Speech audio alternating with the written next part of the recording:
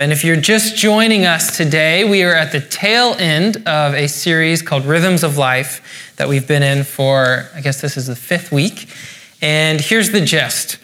As humans, we crave repetition, structure, and rhythm to live our lives with. We need it. And we believe that Jesus has a rhythm for our lives and our pursuit of him. He leads us up, in, out, and with, and at his own pace, God's speed. And we've looked at each of these rhythms over the last weeks. We've devoted a sermon to each one to consider what it's all about. And a quick review, so we considered our upward rhythm, which in short is our calling to make the one thing of our lives our upward and onward pursuit of Jesus. And our inward rhythm, as we behold Christ and our innermost being, we're transformed into his image.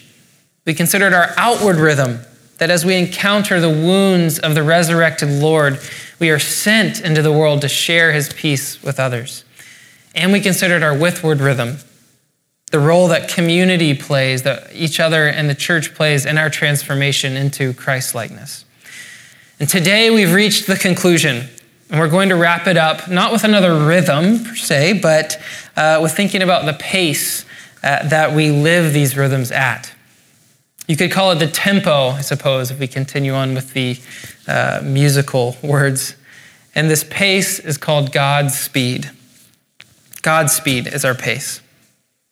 And God's speed is a pace that demands presence with God, with ourselves, and with others. And I think we'll find as we explore this together that God's speed is probably a pace a little slower than what we're used to. First, I want to give you a little background about where this idea came from. A few years ago, after I'd started studying at Regent College in October 2015, I went to a film screening there called Godspeed. It was made by a Regent alumni, a guy named Matt Canlis, who's a pastor in Washington State, who produced the film, and I commend it to all of you to watch online if you're interested. In short, what Matt does is he reflects on the pace of our lives as Christians and asks, what is the pace of Jesus? What pace did he live at? And as his followers, what does that mean for us? What is the pace our lives should look like following Jesus? And since then, this idea of the pace of Jesus has really convicted me, and I've carried it with me since. Of all the pieces of our rhythms of life, the up, in, out, with, this Godspeed one is, I think, the one I wrestle with the most. And last fall, we watched this video as a St. Peter's staff together and mulled it over, been thinking about it. And we're now convinced that with our rhythms of life, this is the pace that we're called to do it at, to go up, in, out, and with. And that the pace is actually integral to the practice of these rhythms. Now, today is Palm Sunday, as you know, the beginning of Holy Week, and when we think about Jesus entering into Jerusalem for the last time. And so we're going to look at this gospel passage together that was read this morning from the Gospel of Luke. And as we do, we'll particularly consider the question of pace. What can we learn about the pace of Jesus from this passage? What does it tell us about who God is? What speed God moves at? And what speed our lives should move at following God? So here's the main idea. It's very simple. We go at God's speed because it's the pace of Jesus. We go at God's speed because it's the pace of Jesus. And we'll explore 3 ideas in this Palm Sunday passage to think about it. The first is an unnamed village. The second is long walks. And the third is royal donkeys. Unnamed village, long walks, royal donkeys. So let's begin with an unnamed village. We're going to read again Luke chapter 19, verses 28 to 34. And when he had said these things, he went on ahead, going up to Jerusalem. When he drew near to Bethphage and Bethany at the mount that is called Olivet, he sent 2 of the disciples, saying, Go into the village in front of you, where on entering you will find a colt tied, on which no one has ever yet sat. Untie it and bring it here. If anyone asks you, why are you untying it? You shall say this, the Lord has need of it.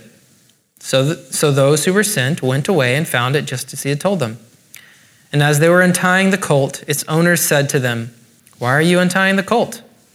And they said, "The Lord has need of it." Now, a friend of mine recently reminded me last week that if Jesus is really God, then we should pay very close attention to every word we have written down that he said in the Gospels. So what about this short story about two unnamed disciples going into an unnamed small village to get a colt and bring it to Jesus? Why does it matter? It's easy to read over this little bit of the story quickly because it seems very ordinary, very everyday. But let's pay attention and read it carefully. The story is rich with detail. When we compare it with the speed of the rest of Luke's gospel that moves and how the speed moves in other parts of the gospel, this narration has really slowed here for a moment. Jesus is near Bethany and Bethphage, two villages on the outskirts of Jerusalem. Nearby him is the Mount of Olives, we learn. Jesus is walking, as he always did, and we know from later in the story that he's amidst a great crowd of pilgrims going to Jerusalem for the Passover. But in these verses, Luke narrows the frame on Jesus and two of his disciples. He zooms in and just looks at these three. "Go into the village in front of you, where on entering you will find a colt tied, on which no one has ever sat. Untie it and bring it here. If anyone asks you, 'Why are you untying it?' you shall say this, 'The Lord has need of it.'" And they obeyed. Jesus gives simple instructions. They're a bit odd instructions, but simple. And the disciples heard his voice, and they obeyed. The story is powerful because it is ordinary. Certainly the disciples paid attention and attuned to Jesus in the miraculous moments of his ministry. I'm sure their eyes were wide open when he was healing people and feeding the 5,000 and commanding the wind and the waves what to do. I mean, who wouldn't be amazed and paying attention? And of course, in his passion and resurrection. But how many more moments did they have? Some recorded in the Gospels, but most were not, that were ordinary and not so miraculous. We know the disciples certainly did not always hear Jesus' voice in the way of understanding. They often didn't understand him or what he was doing. But in this scene, the directions are quite simple and their response follows. They heard him and they obeyed. When we live at God's speed, we live at a pace where we have the capacity to hear Jesus' voice in the 90% of our lives that makes up the ordinary. When he says things like, "Go over to that village and bring me back a donkey." Eugene Peterson translates Romans 12, verse 1 in the Message like this. So here's what I want you to do, God helping you. Take your everyday, ordinary life. You're sleeping, eating, going to work, and walking around, and place it before God as an offering. Embracing what God does for you is the best thing you can do for him. Yes, we encounter Christ in particular moments of the miraculous, but this isn't the norm, is it? Our lives are not usually mountaintop experiences or words of revelation from the Spirit. We yearn for these. We want them, and we give thanks when they occur. But they're more often what Peterson's talking about, the ordinary stuff of life. And this is our challenge, to offer this 90%. Maybe it's 99% to God, realizing it is spiritual, and to pay attention to see how God might be speaking to us and calling us towards holiness in these sorts of everyday moments. Thomas Long sharpens this point for us, makes it a little more potent. He writes this: "The spiritual thin place is not Iona or Nepal, but at that particular table with this spouse and these children, and making peace with those pesky neighbors, and doing this job, and living out the messiness of ordinary life in a workaday world. To eat and to drink and to labor, this is the temple where happiness is possible, and where the Holy has chosen to dwell. Are we living the rhythms of our lives at a pace where we can hear the voice of Jesus, giving us seemingly ordinary commands? Go into the village in front of you, untie the colt, and bring it here. Pick up the phone and call that friend that's been on your mind. Meet your next door neighbor. Slow down and remember the difficult day your roommate has had. Maybe make her dinner and do the dishes. Going at God's speed requires slowing down. It requires some margin and listening carefully for the voice of Jesus in the seemingly ordinary moments of the day. Okay, now let's talk about long walks. Jesus took many long walks, didn't he? He moved at the same slow pace you and I would walk at too. Now we're talking about Jesus walking because when he mounts the colt on Palm Sunday in our story, it's an unprecedented move. In his ministry, moving between the small villages, primarily around the Sea of Galilee on the northern end of this lake, Jesus always walked. Have you ever noticed that? There was relatively short distances between the villages Jesus frequented in Galilee, Nazareth and Capernaum and Cana and Bethsaida. But to our modern sensibilities, walking between them is an entirely foreign concept. Take, for example, a walk from Nazareth to Capernaum. It's about a 20-mile walk. That would be like walking from right here to Horseshoe Bay. That's about 8 hours of walking if you were to just do it. And that's about a distance, right, that would take us 20 minutes driving down the freeway without traffic, of course. Now, in our story, right, Jesus acquires a colt to ride into Jerusalem with no problems. It seemed very easy for him. So we must assume Jesus was intentional about walking the rest of his ministry. He could have used a trusty steed if he desired, but he did not. He walked. Why did he walk? Well, one reason, I think, is because walking is a pace of presence. His long walks gave him time to talk to his disciples, to know them, and to be known by them. He did not rush to the next synagogue in the next town in order to preach his next sermon too quickly. He took his time. He took seriously the time with the people right in front of him. Now think about the hours in a car you may have had with a friend on a road trip. I don't know about you, but I can recall some of my best conversations and times with friends when we have hours and hours on end driving in a car and we have nothing else to do. We can't do anything else except talk to each other. Jesus had this experience all the time with his disciples because he walked. He lived at a pace of presence. Now, what does this reflection on Jesus' long walks through Galilee have to offer us? Well, if God incarnate walked through life at the slow, steady pace of one step in front of the other, maybe following him means matching his pace a little bit more. In a cultural moment that's marked by fast speeds, I just said about internet and the TELUS ads are just incredible, like faster, faster, faster. That's what it's all about. Fast speeds, greater efficiency, quicker transit, greater connectivity. The pace that Jesus has might have something to teach us.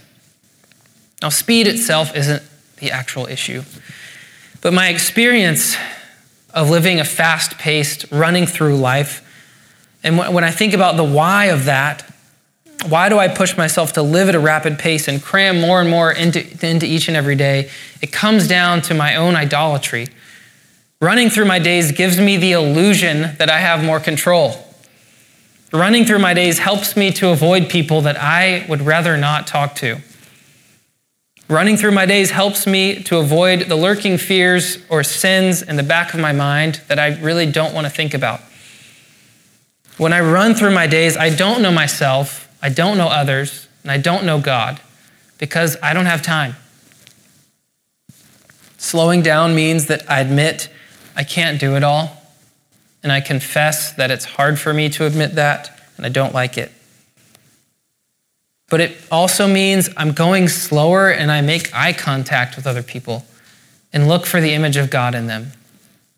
It means I take time to confess the sin lurking in the back of my mind and deal with it. It means I have at least the mental and physical margin to hear God's voice if he wants to speak to me. At least I have some space for it. Now let's hold on to this as we consider our last of the three ideas, the royal donkeys. We're going to go back to Luke 19, verses 35 to 38. And they brought it, the donkey, to Jesus, and throwing their cloaks on the colt, they set Jesus on it. And as he rode along, they spread their cloaks on the road, and as he was drawing near, already on the way down the Mount of Olives, the whole multitude of his disciples began to rejoice and praise God with a loud voice for all the mighty works that they had seen, saying, "Blessed is the King who comes in the name of the Lord. Peace in heaven and glory in the highest."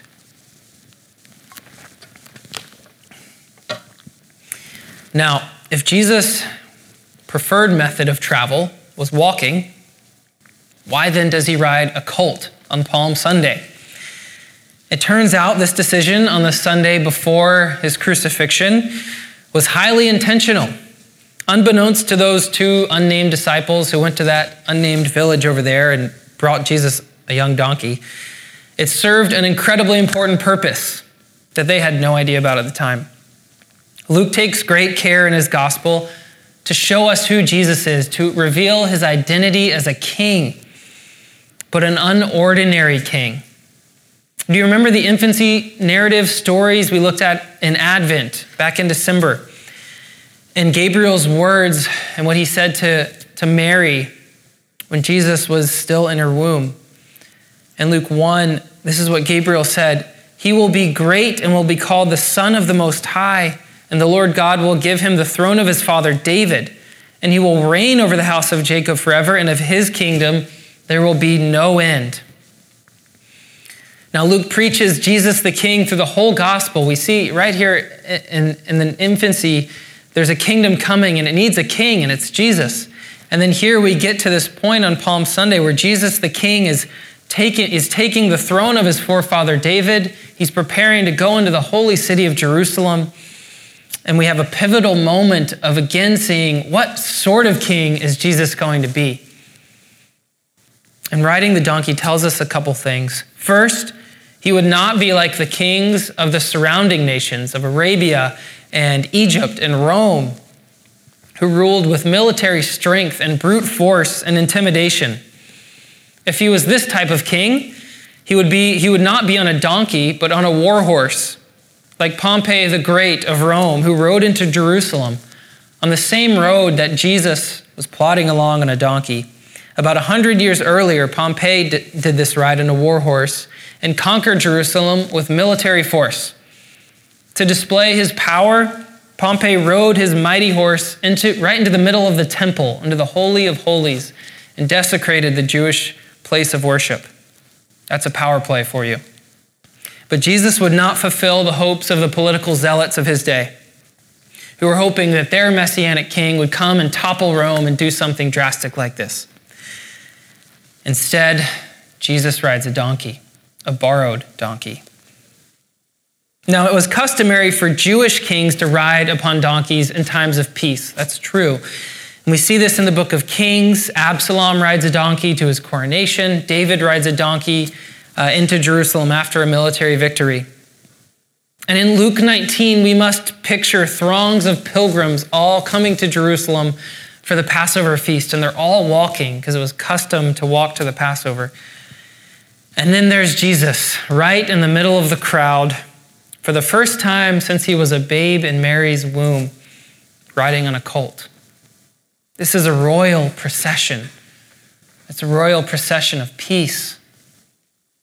And it's the royal procession that the kings of Israel were always meant to lead and fulfill, but never could, because they were always pulled to worship other gods or led away by their own sinful desires. Now comes Jesus, the true Son of God and Son of Man, the great Davidic king that Israel longed for, and the Messiah that the Jews had been looking for. But even more so, God incarnate arriving in Jerusalem to deliver and rescue his people. This is Jesus the King riding on a royal donkey and declaring that his kingdom has come. In Matthew's telling of the story, he highlights for us that Jesus fulfills the words of the prophet Zechariah that we read earlier, who foretold a time when the Messianic king would come to Jerusalem and institute a new kingdom of peace. Here's Zechariah's words, part of his words again. "Rejoice, Zion. Shout aloud, O daughter of Jerusalem. Behold, your king is coming to you. Righteous and having salvation is he, humble and mounted on a donkey, on a colt, the foal of a donkey.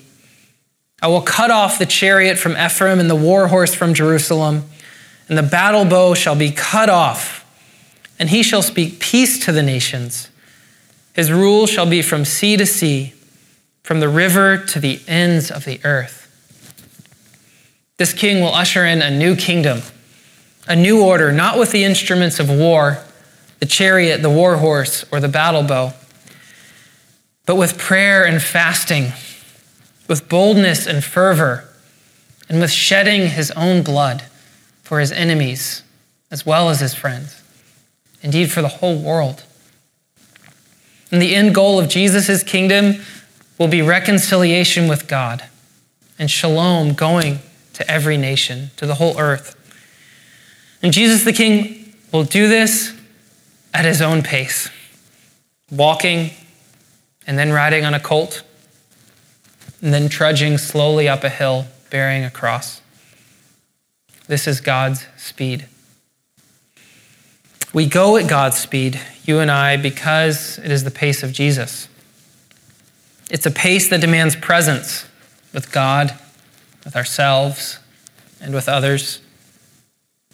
So we think back on our rhythms and our upwards rhythm. It means consistently walking with Jesus, knowing the scriptures and allowing those scriptures, not just reading them, but seeking his presence in them.